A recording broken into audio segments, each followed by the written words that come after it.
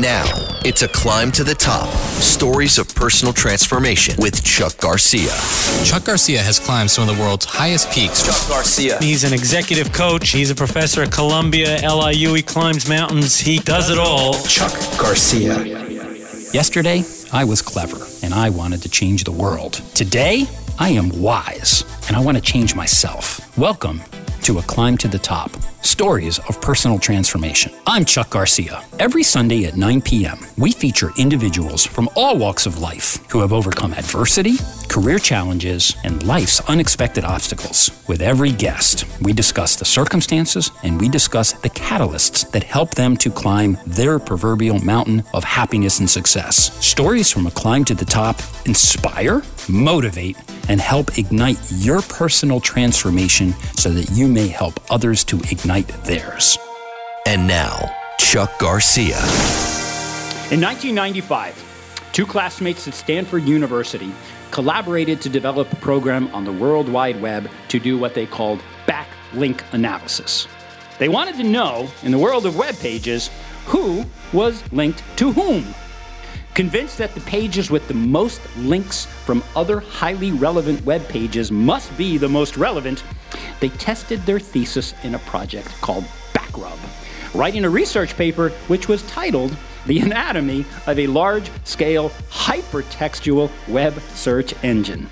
Fueled by the rave reviews that Backrub received, these two gentlemen, Larry Page and Sergey Brin, began developing Google. It was very much a shoestring project at the time. Operating out of their dorm rooms, the pair built a server network using cheap, used, and borrowed personal computers. They even maxed their credit cards, buying terabytes, whatever that means, of disks at discount prices. The site was named after a Google, the name of the number one followed by 100 zeros, which was featured in a book called Mathematics and the Imagination. The name represents the immense amount of information that a search engine has to sift through.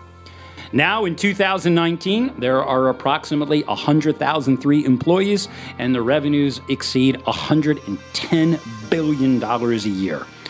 But to me, the most compelling part of the story is the evolution of Google's people.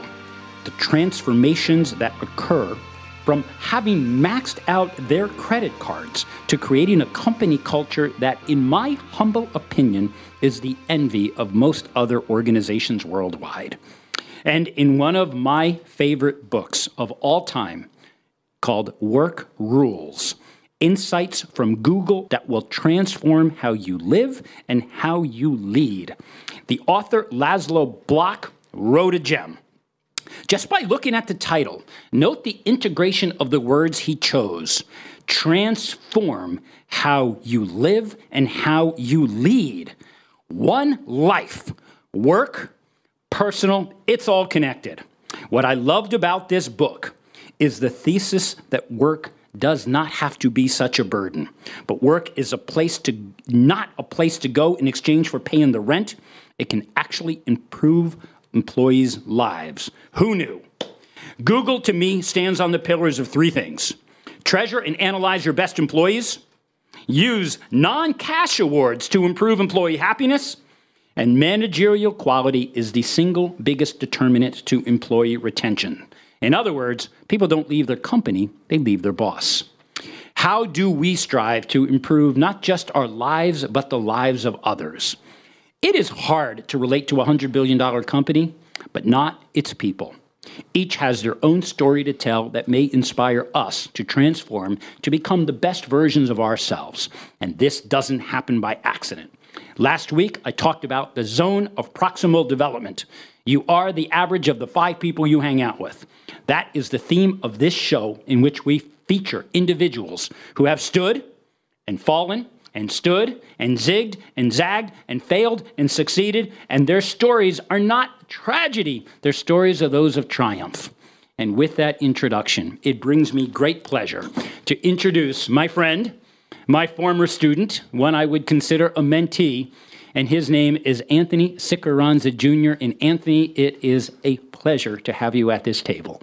Thanks, Chuck. It's a pleasure to be here. And welcome to the studios at 77 WABC. Probably, Anthony, it is so awesome being at this table with you because I have watched you grow up. And what a pleasure it has been. And I don't mean growing up. I knew you when you were 6. I didn't. I met you later on, and we can get to that in just a second. Before we get to the backstory, which is really foundational to A Climb to the Top, this show features people of personal transformation, all of which, Anthony, which you and I have discussed many times, it is all in the service of others' success. Because you have climbed a mountain with me. And one thing that I taught you in class that I've seen you definitely manifest is the law of reciprocity. If you want to succeed, help others to succeed, and they will in turn help you. Anthony, you are in this studio in 77 WABC, and you have a white shirt with one word across it that says... Google. All right, so tell me, why are you wearing the shirt, and what are you doing these days? Awesome. Yeah, so I'm at Google. I'm a program manager on their performance management design team. And as you mentioned, people is the central piece of Google. And so a lot of what I do is making sure that we're incenting Googlers to do the right work at the right time and then rewarding them appropriately for that. Cool. And that reward, I take it, I had said before, non-cash, that really sticks out when I read about Google. You reward them in all kinds of ways. Absolutely. All right, cool. And when I heard the words, when I asked you what you're doing now, I didn't hear the word search engine. I didn't hear terabyte. I didn't hear anything technical. Why do you do what you do? You know, I think most Googlers are working on really impactful things. And I would say most of the company is working to change the world in some way. Right. And it's our job in people operations to help enable that progress. And so even though we're not working on those big, shiny things, we're the ones that can help enable the Googlers to do those amazing things. And this is an interesting thing because often we talk about people want to change the world, but many don't consider changing themselves. However, it seems to me at Google, and then we'll move on, people work pretty hard to change themselves. Is that a fair, at least my own assessment from looking from the outside in? That seems to be a core value in your organization. How does that work? Yeah, so we really try to match people and their skills with roles that are interesting to them because we know that most organizations will set goals and you'll have objectives at the beginning of the year. But where most organizations fall flat is that they don't realize that you have to set goals that have meaning to the individual. Interesting. So the importance of work being meaningful. And I know there are a couple projects, many of which I use in my own classes as case studies, called Projects Oxygen and Project Aristotle. They really talk about psychological safety, bringing meaning to the work, and we read about all of that. Is that really true? Do you guys do what you say or what we read about? Absolutely. I mean, no organization's perfect, and we've got some kinks to iron out, but overall, I think Google really strives to make sure that people are working on things that are interesting to them. Yeah, and that matter. And that matter, right, exactly. Cool. Well, now I know that when you went to Google, it was your first time crossing, or at least going west of the Mississippi, and you got there in a really interesting way. Because when we think about people's own transformations, how they got to the place where they are today, it is often not a straight line. It is often a zigzag. It is stand up, fall down, and I think in your case, you exemplify that, and I've watched you with the courage and the conviction that anytime you hit an obstacle, you somehow were able to face it. So let's go back, Anthony. Your road to Google was probably, at least in my own estimation, somewhat unconventional. You did not, at 17, I'm going to go to this school, and I'm going to get this job, and I'm going to get married when I'm 27, and I'm going to have 2.2 kids. You did something else. So tell us, walk us back here. Anthony, what kind of student were you in school? Yeah, unconventional is a great word. Yeah, we like unconventional. Yeah. In fact, I love unconventional. And I think actually before we get started, can I just add some background to this? Yeah, you bet. You mentioned the rule of reciprocity, and that's something that's really important to me. I think in my career and my life, I've encountered two kinds of people that have come from kind of the bottom and made their way up. There's one person that is kind of scared and worried that folks below them are going to kind of take that role from them, and therefore they try to keep folks down. And on the other side, there are folks that have achieved this goal and then try to bring others with them. And so the purpose of us telling this story, I think, is there are probably a lot of people out there that are in the similar situation that I was in. And I just want to let them know that there's hope, there's a way out. You've got to put yourself in the right situations, work hard. And that's really the purpose. It's not for self-promotion or anything like that. If you're out there and in this position, just know that you can make it out. Well, I appreciate that, because one of the things that we explore on the inaugural show of A Climb to the Top, we talked about the almost a social disorder, that there is a crisis in the United States, that the more technology that we use for ourselves, it seems that that is proportional to the amount of loneliness that is occurring. And that many people, when they go to work, maybe notwithstanding Google, they feel disengaged. And many are not disengaged because of the nature of the work that taps their fingers. They're disengaged because they're not feeling a lot of heart with the people that they are surrounded by, that zone of proximal development. So if we start with the premise that where we engage is the people that are right in front of us, and often our attitude is determined by who is right in front of us, because that bounces off each other. These mirror neurons that we have when we are working with someone who is described, in your case in this scenario, not the kick down, kiss up. Right. What you're talking about is leading from the not just front, you could lead from the back, but you are helping to ascend and helping others to climb their mountain because you're not threatened by them. To the contrary, you, as the manager, are there for their success, not the other way around. And I think a lot of the loneliness stems from people that have it backwards, because they are threatened by what others may do to take what they have, and they're in the protection mode. And it's difficult to climb a mountain when you're busy being protected. You climb a mountain because you are bold enough to face the next step that you don't know what it's going to be. That was you. That's exactly right. All right. Yeah. So, and I appreciate you putting in context two kinds of people. I couldn't agree more. As you emerged then, when you got out of high school, and I seem to remember it, I really appreciate you sharing, because the first thing that you're telling our listeners, it's okay to not be okay. I know some people look at that as a tragedy. Oh, my God, what am I going to do? Well, in this case, you're going to say, okay, let's take a deep breath. And I want them to hear a bit of your story, because I think there's a lot of people that have the same story, but because of the social isolation, they feel stuck. You're living proof that you don't have to be, but it starts in the mind. So walk us through. You got out of high school. You just went to college, right? Like everybody else, or not? Yeah, so I did attend the local community college for about a week. Well, that really worked out well. This place, forget about it. I think I'm going to turn right around and go home. That's exactly what happened. It wasn't for you. It just didn't feel right. It didn't feel like I was ready for that. It's interesting. It didn't feel right. Yeah. Yet all of society told you, go in there, get your grades, and that's your path to Google. It didn't feel right. Retrench. Back up. Where'd you go? So from there, it was obviously, my parents weren't happy about it, but from there... Yeah, most parents wouldn't be, but it's okay not to be okay. Yes. You were not okay. Exactly. And so during high school, I had worked part-time. My dad owned a mechanic shop at the time, and so I'd worked after school in there, which unfortunately took the place of studying. Right. And so I just went back to that. I said, you know what? This is what I'm good at. Right. You can make a good living doing this, so why not give it a try? So you left the community college and got back in the car and said, I'm going to keep fixing the cars. It was an auto body shop, and you're sitting there working on doing it's great. You know, I know every time my car got hit, I'd appreciate guys that fixed it, but I never got to know them on a personal level, so here you are. And you're fixing the auto body, and then what?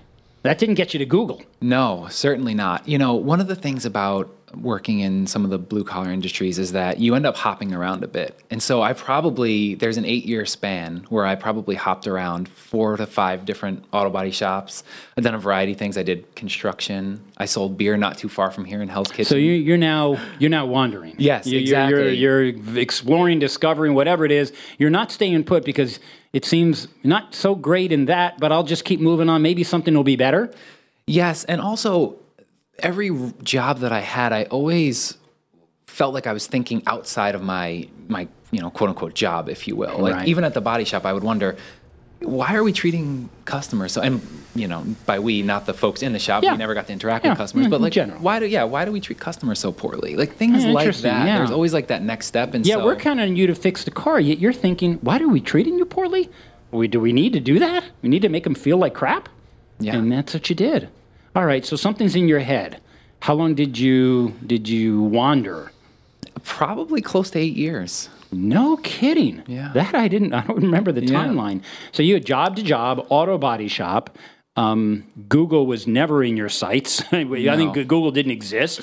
What'd you do next? Yeah, it comes a point where, people start to ask, well, what are you going to do with your life? What are you doing to grow up? Right. Like, I'm grown I don't already. know. Yeah. I'm going to go to the next auto body shop. How's that? And so this is the end of the Great Recession. Right. And so 2008, 9-ish. Exactly. And, civil service jobs are really hot now, right? Like stable roles, good benefits, et cetera. And so I decided to sign up for a few police exams. The town that I grew up in, Mount Vernon, had one of them, and they offered preferential treatment to citizens of the town. And so I'll become a police officer. Exactly. I'm not going to do an auto body shop.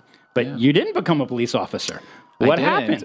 I failed the physical You exam. didn't pass it. All right, so here we are. All right, auto body shop.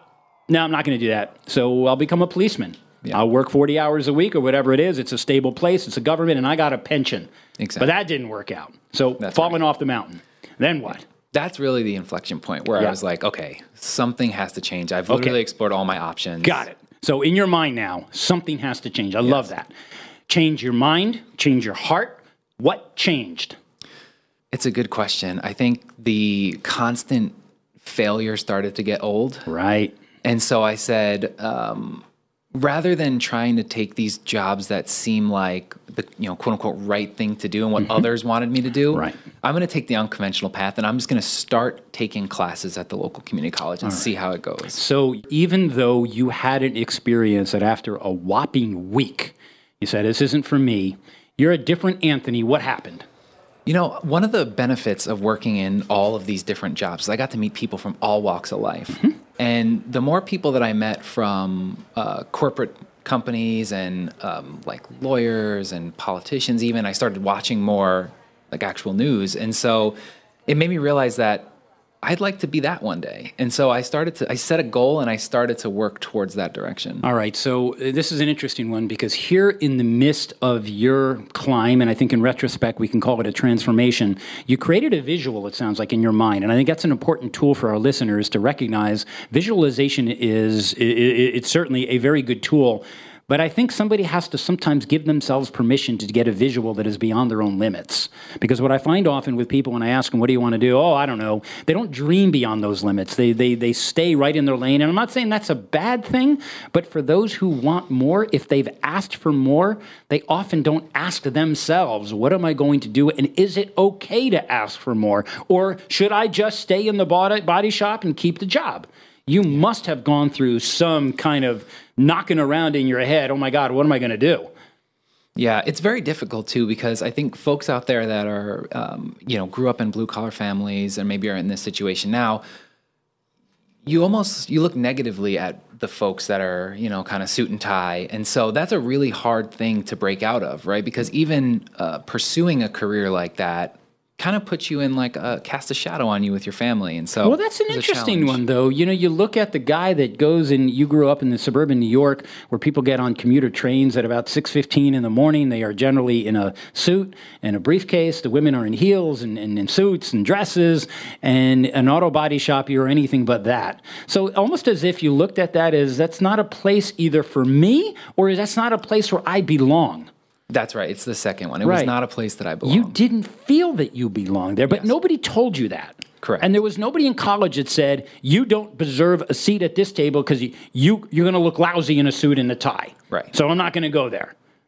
But something changed again. You're now taking courses. You're back in the community college, and you are recognizing, mate, did you last more than a week? I did. Did you last 8 days? I did. And a semester? The whole semester. All right, you did the semester.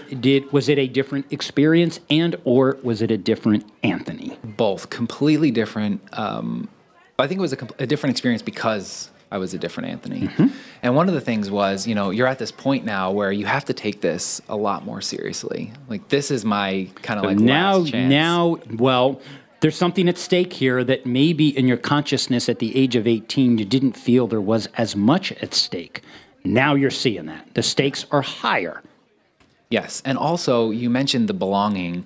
While at the community college, I had the chance of just meeting some really wonderful people that actually started to believe in me for really the first time in my life. Folks typically didn't believe in me, given my past history of kind of bouncing around, not having a stable job. And so when you meet someone that believes let in me you, hold that, Anthony. You just struck a chord. You were talking about your zone of proximal development. What was missing before? You didn't have anyone in your zone that believed in you because you didn't have anyone in your zone. And the only people in your zone were maybe the ones that told you you're going to look lousy in a suit, so stay blue collar. Here, what you just said, Anthony, it wasn't about the course I took. It wasn't about the content or creating something. It was about the people who showed up that believed in you. Because what I know, even in my own college teaching, and you were my former student, I think you're looking at somebody who believed in you. What my concern with you, I was concerned you didn't believe in yourself. So my job in my mindset is, can I help Anthony to believe in himself? Because you generated, at least to me, you demonstrated an enormous amount of potential.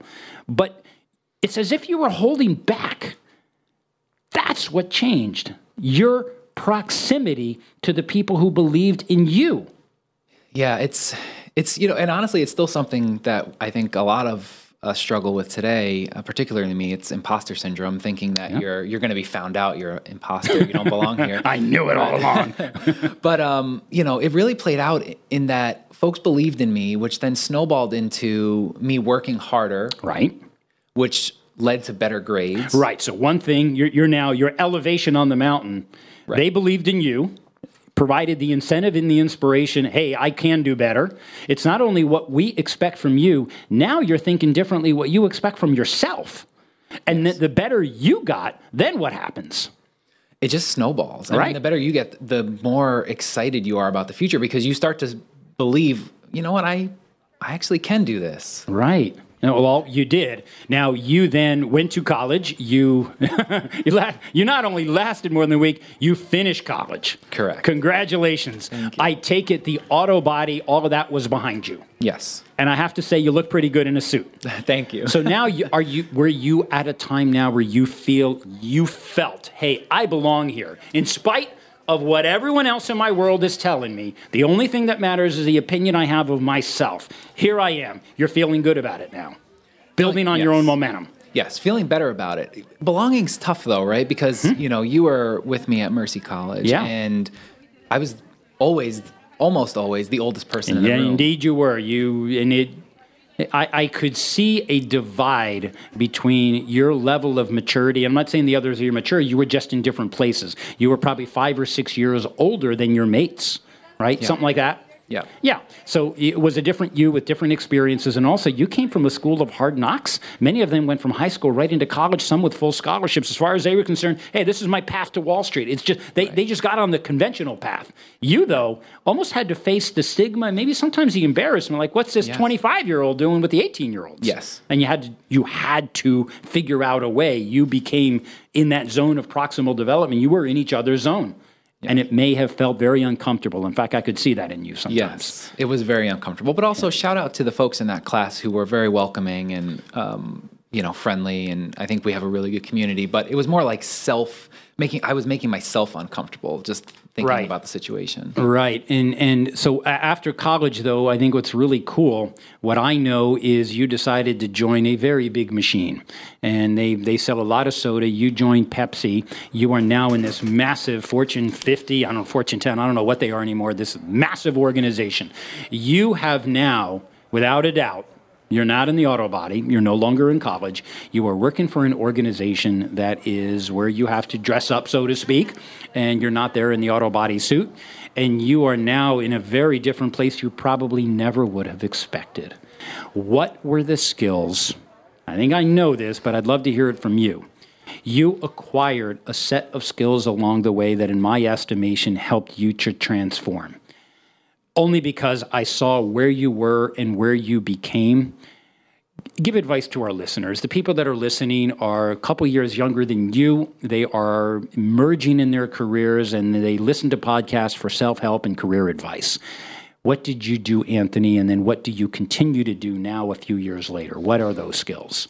Yeah, I think the most important thing is your communication skills and your EQ, because things like learning on the job require good communication. Like, you have to tell someone, that you need help or you don't understand something, and do it in a way that is will be helpful to you. The answer will be helpful to Right. you. So communicate, speak with purpose, listen with intent. Yes. You're able to make that kind of connection where you are moving people. And I know in the corporate environment, many years at Bloomberg and BlackRock, it was about moving people to your cause. And you do it, there's a lot of ways to do it. But if you don't do it, the consequence is lack of promotion or you get stuck. So your communication skills, your emotional intelligence, these are, and they go together. And did you have them when you got to Pepsi, and did you just keep building on it? Yeah, I had a great baseline from mostly thanks to you. You're welcome. And it wasn't me, it was you. And so great baseline, but you have to continually build on that. And that's the key point is like the other thing that's really important when you go into one of these corporate roles, especially your first one, is you have to continuously keep learning. Right, reinvest in yourself. You're never done. Right, and you were an excellent student, but I'd imagine even now, let's get out of Pepsi for a moment. I know you called me from Pepsi, and you said, oh my God, I've got an interview with a company on the West Coast that's west of the Mississippi to a place I've never been, to a company called Google. Oh my God, and Anthony, I have to say, you came to me and you called me and I said, well, we need to talk about this. And it says, if you were back to the person, I don't believe I deserve maybe a seat at that table. Walk me through that, because I picked up on that and I said, oh God, you reverted back to your comfort zone. Yeah. Well, to tell me about that. It's hard. I mean, you hear all the stories, right? It's harder to get into Google than it is Harvard. Yeah. I mean, what is a kid that was washing cars 3 summers ago doing with the job at Google? Right. And yet, you got a call or an email, whatever it is, and I know you and I had breakfast the next day, and you were on a plane 5 days later to a place you've never been, and you're now in the Silicon Valley, and you're talking to this company called Google, which sooner or later will have $100 billion in revenue, and that must have been a wonderful part of your transformation, if nothing else, a validation of your skill set. Yeah, absolutely. And how did you feel as you were going through this? Just help the mind of the listener in the 1 minute that we have left. Yeah. What do you tell them about auto body shop for 5 years, college dropout, back to college, back to Google? Anthony, this is an inspiring story. Let's leave them with what do you do now so that they may learn from you? For folks who have had many experiences that they think are unrelated to their ultimate end goal, think about what in those experiences were valuable and be able to articulate that to your interviewer and explain how these skills will be relevant in the future. Because every job, and even if you're in a job now that you think is not, maybe is a dead-end job, think about what are the skills that you can earn in this job that are going to help you towards your ultimate goal. Every experience is valuable. Right. And that's a good point, because some people, I feel they don't think their skill set is incremental. They think this is suitable for this, and it doesn't transfer to that. But where we're going to end the show today is what Winston Churchill said, Anthony, that he was speaking to you. And what he said is, success is not final. Failure is not fatal. It's the will to continue that counts. Anthony, you have demonstrated enormous will in your transformation, and I am honored to have you here in the studios at 77 WABC. Thank you very much for coming in here and contributing to the show. Thank you very much for having me. It was a real pleasure.